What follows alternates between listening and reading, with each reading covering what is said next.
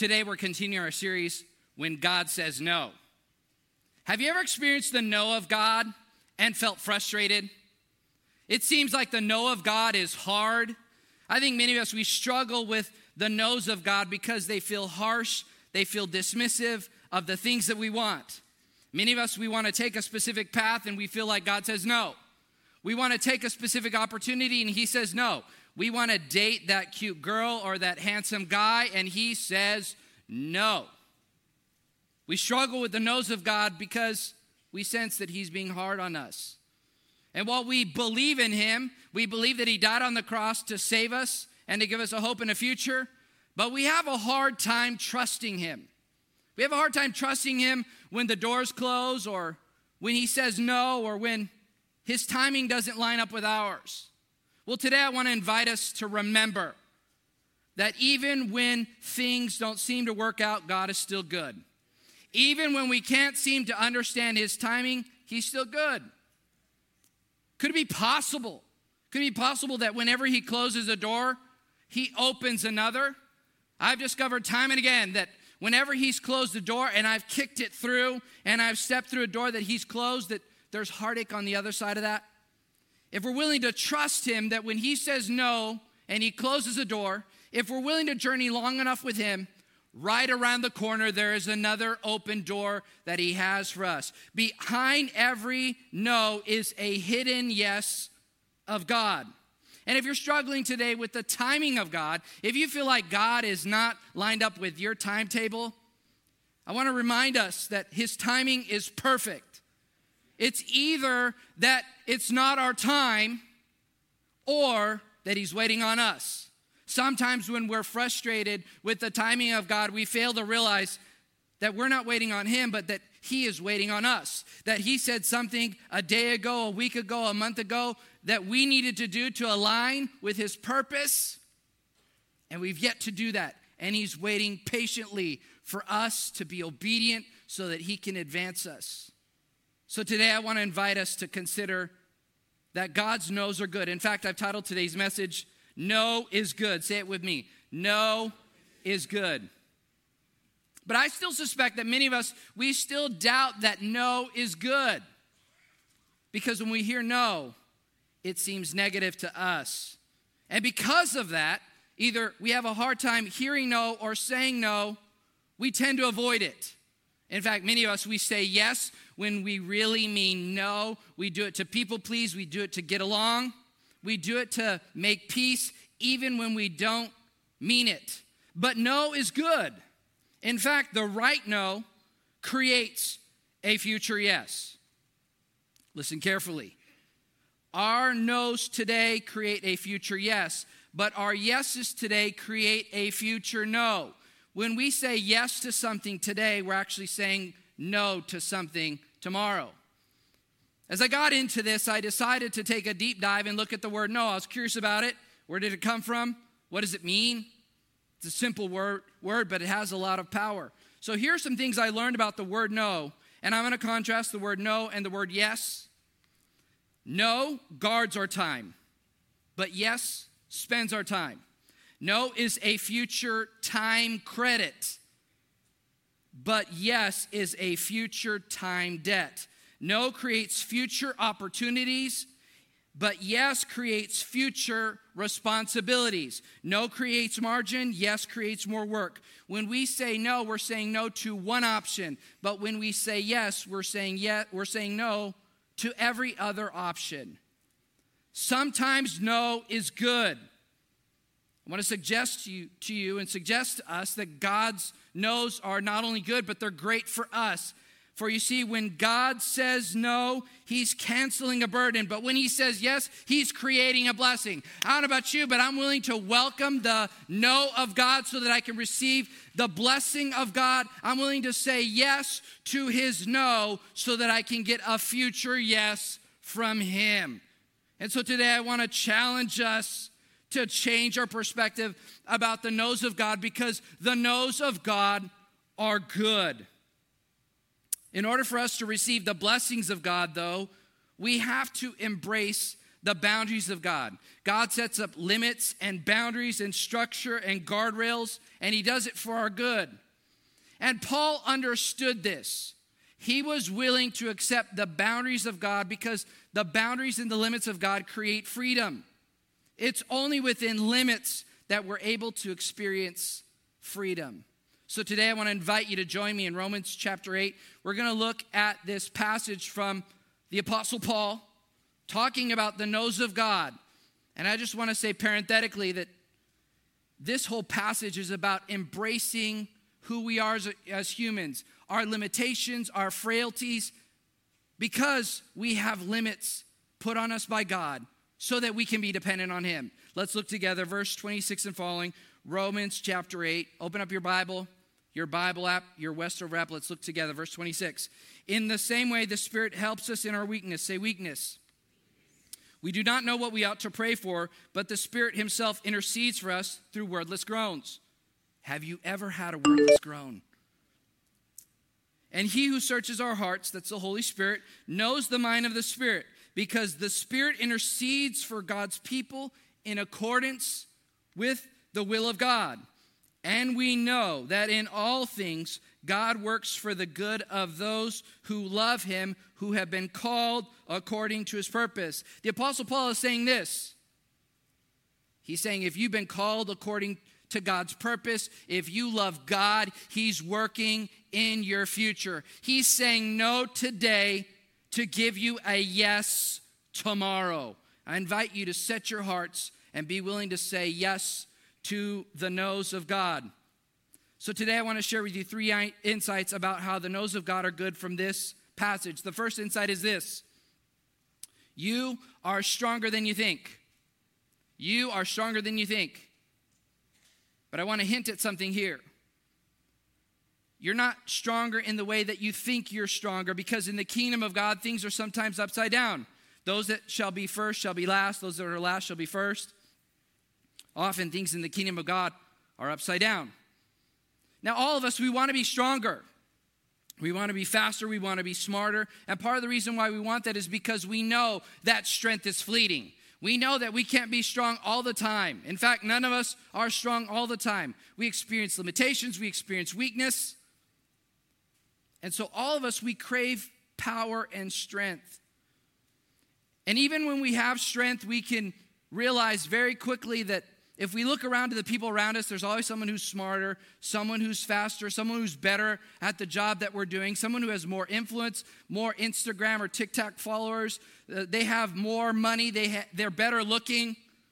And so we're in this tension where we want more, but we feel like we're getting less. And so what Paul is saying here is that the secret to getting stronger isn't building more strength. It's actually admitting weakness. Because again, in the kingdom of God, things are upside down.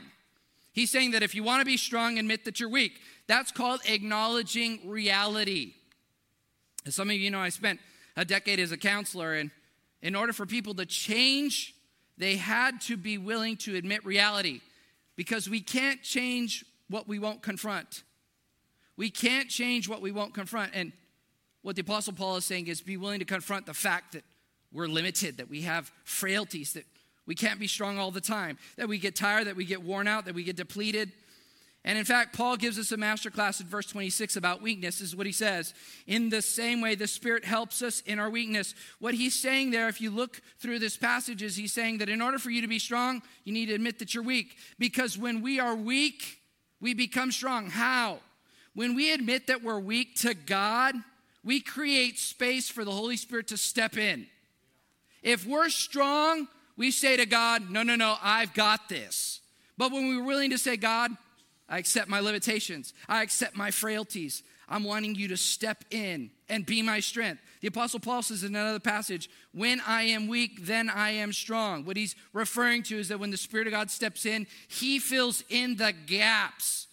All of us have gaps. There's all things in our life, whether it's in business or in our relationships, that we can't close the gap on. The Spirit of God steps in and he's the gap filler. If we're willing to acknowledge reality and admit weakness, we'll experience his strength. A couple of years ago, my wife and I, we entrusted to our son a responsibility he was not thrilled about: mowing the lawn. And we said to him, strength builds character, and he wasn't excited about it. You know, you become your parents when you say, you're going to thank me later, you're welcome. Struggle makes you stronger. He wasn't about it. Now, before you worry about my son, I want to reassure you that we made sure that he was safe, but we also made sure that he struggled a little bit. Because again, struggle builds character. On a particularly hot summer day, I went out and started the lawnmower because he couldn't do it. And then I proceeded to do what any father would do. I began to supervise my son. I grabbed a cold glass of water.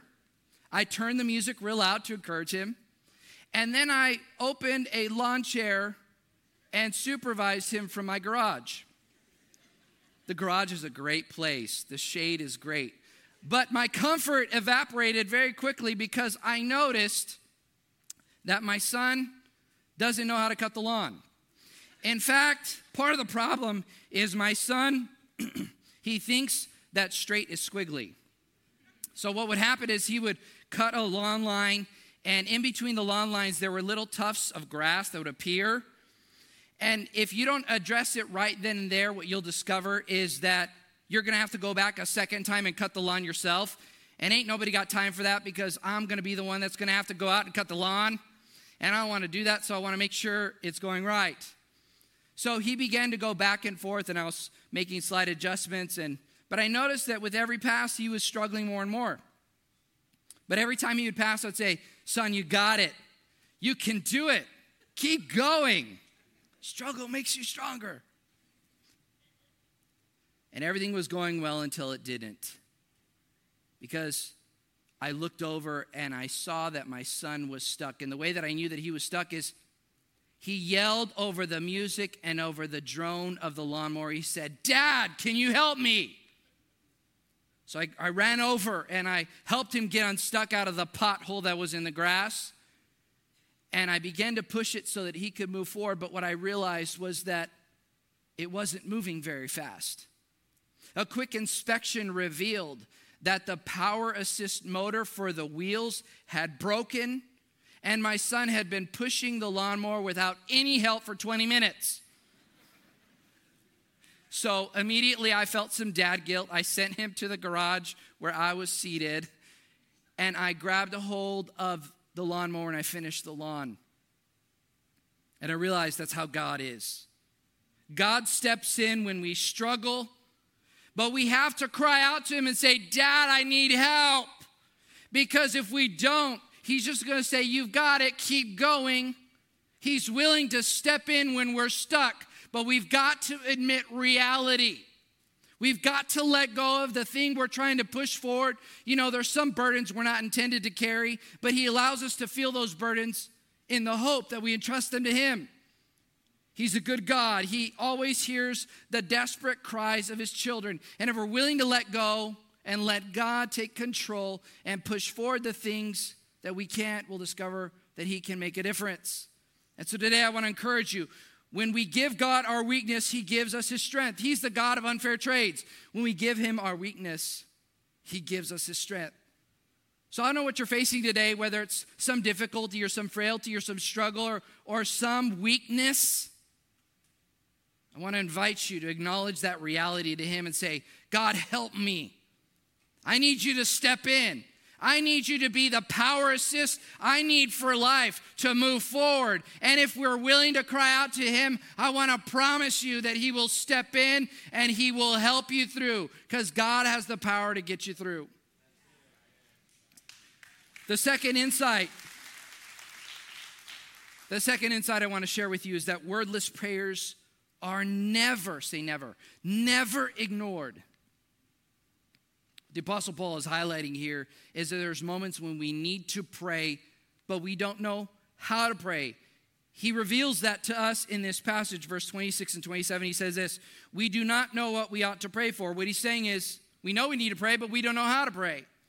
But the Spirit himself intercedes. The word intercedes is prays on our behalf. The Spirit himself intercedes for us through wordless groans. The Spirit intercedes through our wordless groans. When we are groaning in our spirit, the Spirit of God prays through that. And he who searches our hearts, that's the Holy Spirit, knows the mind of the Spirit. So he knows our heart. because the Spirit intercedes for God's people, that's you and I, in accordance with the will of God. What he's saying is that whenever the Spirit of God prays, he prays prayers that are in accordance, that line up with the will of God. So I want to encourage you today that if you find yourself in a place where you know you need to pray, then pray from your heart. When words fail, pray from your heart, because when we have no words, God knows our heart. He knows what we need even before we ask it. I've seen time and again that the groans of our heart move the heart of God. He's attentive to our struggles and our difficulties. But we've got to admit our frailty. We've got to say no to our frailty and say, God, I need you to step in. I've seen God work time and again. He works more. The Holy Spirit works more in the silence of our soul than in the shout of the world. And so today, if there's a darkness, a sadness in your spirit, the Holy Spirit wants to step in. Allow your groans to go to him. Don't grumble to a neighbor or to a friend, but grumble in the presence of God. Because when you grumble, he'll step in and he'll make a difference. As I was studying this passage, I sense in my heart that there's two secrets about the Holy Spirit and prayer. And the first secret is this: the Holy Spirit compels us to pray through burdens. When we get close to God, we often sense the burdens of God, the burden he has for humanity. God is burdened for us. He senses the weightiness, the things that we carry, because as we remember, Jesus was one of us. He was God, but he was in the flesh. And so he is well aware of the difficulties and the struggles of being in the human body. But the hope of Jesus Christ is this, is that we can still fulfill the will of God even through our limitations. And what Jesus would do is he would go to the Father and share the burdens of his heart, and the Spirit of God would encourage him. Several years ago, I woke up in the middle of the night at 3 a.m. with a heaviness I couldn't shake. And so I got up. I didn't want to toss and turn. I got up and I went to my living room and began to pace back and forth. And then I started to pray about anything and everything I could think of. But the heaviness remained. I then began praying in the Spirit, but the heaviness remained. And after praying for a while, I asked God, I said, God, what's this all about? And a couple moments later, I sensed in my heart, I was reminded of a friend that I had met here at Westover years ago that I hadn't thought of in years, who had moved back to India with his wife. So I began to pray for him. And as I was praying for him, I sensed in my heart that I needed to do a video call with him. So I jumped on the internet and I did a video call with him. And surprisingly, he answered. I said, hey, how are you? He said, not good. I said, what's going on?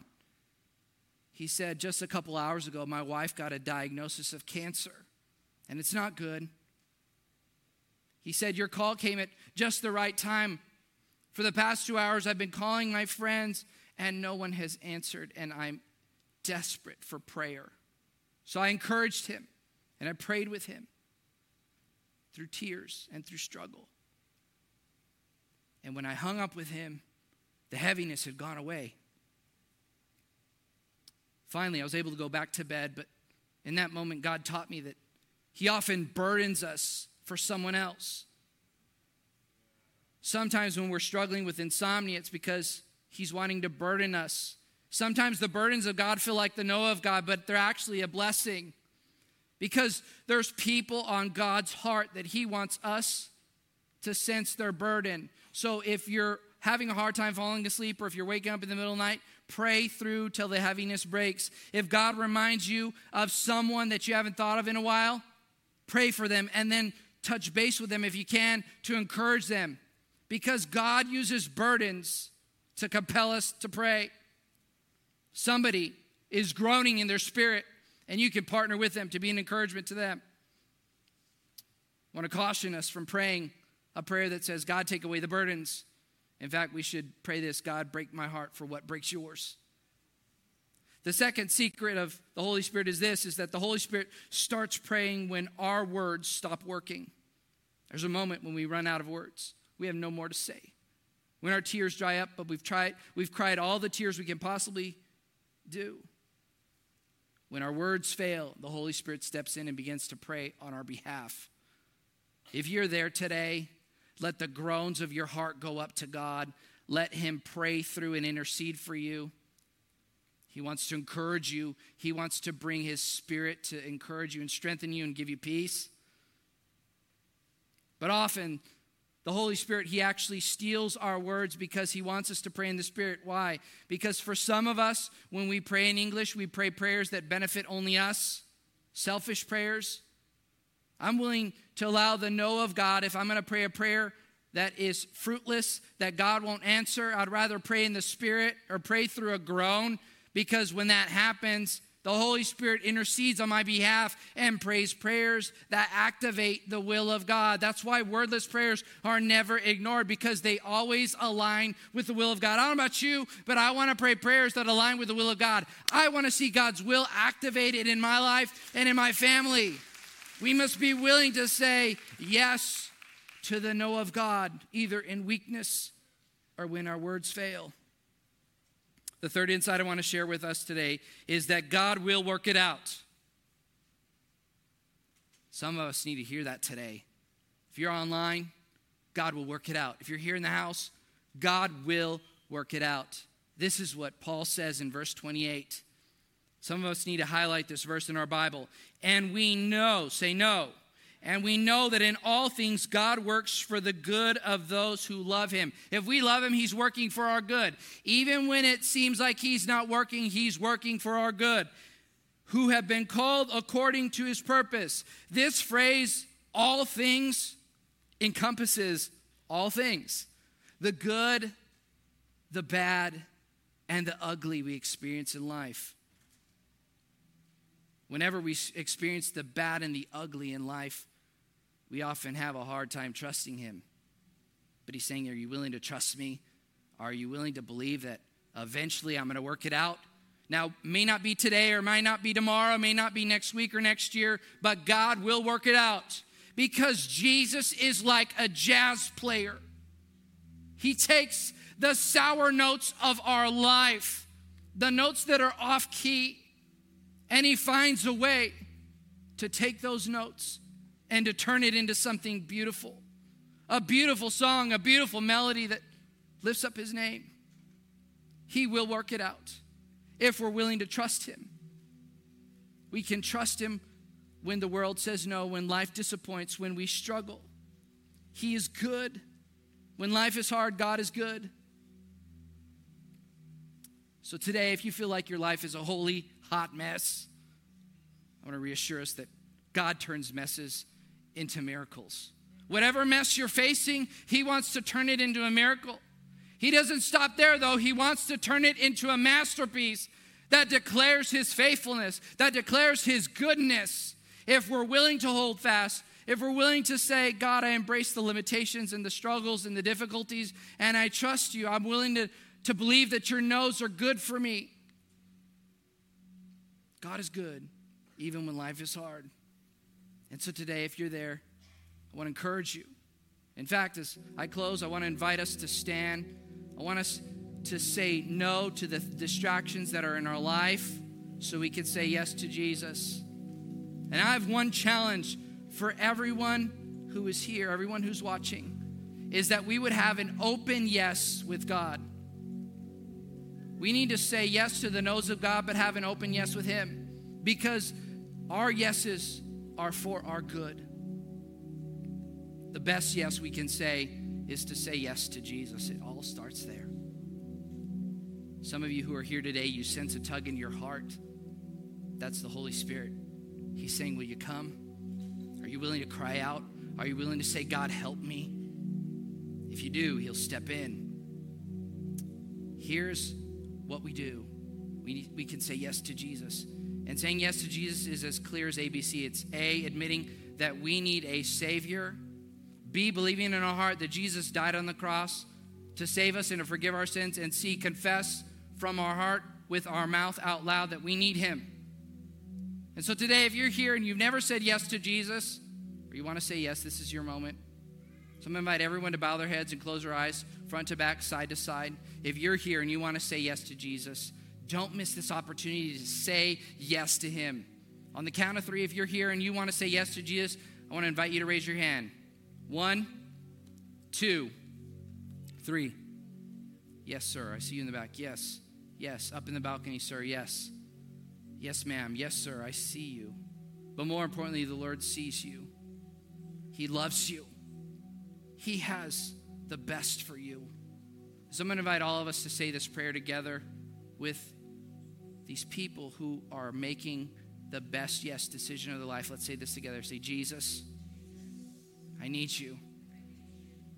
I've done life alone, but life is better with you. Forgive my sin. Make me new. I say yes to you. Give me a hope and a future. I trust you today. In Jesus' mighty name. And all God's people said, amen. Let's give a hand to those who've just made a decision for Christ. For those of you who raised your hand, congratulations. If you prayed that prayer, welcome to the family of God. We invite you to text New Life to the number on the screen, or you can find my wife and I or some of our pastoral staff at the end in our guest central area. But God's not done. There's still something that the Holy Spirit wants to do in our lives. We have altars open. And for those of you who are new to this, an altar is a place. It's a place where we make a decision to meet with God.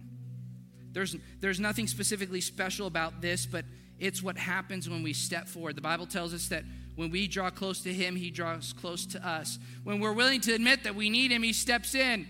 And I've been sensing for this specific moment that some of us are needing a breakthrough.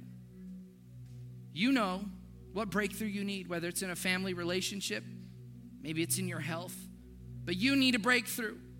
If you're here today and you need a breakthrough, I want to invite you to come up and just share your heart with God as we worship.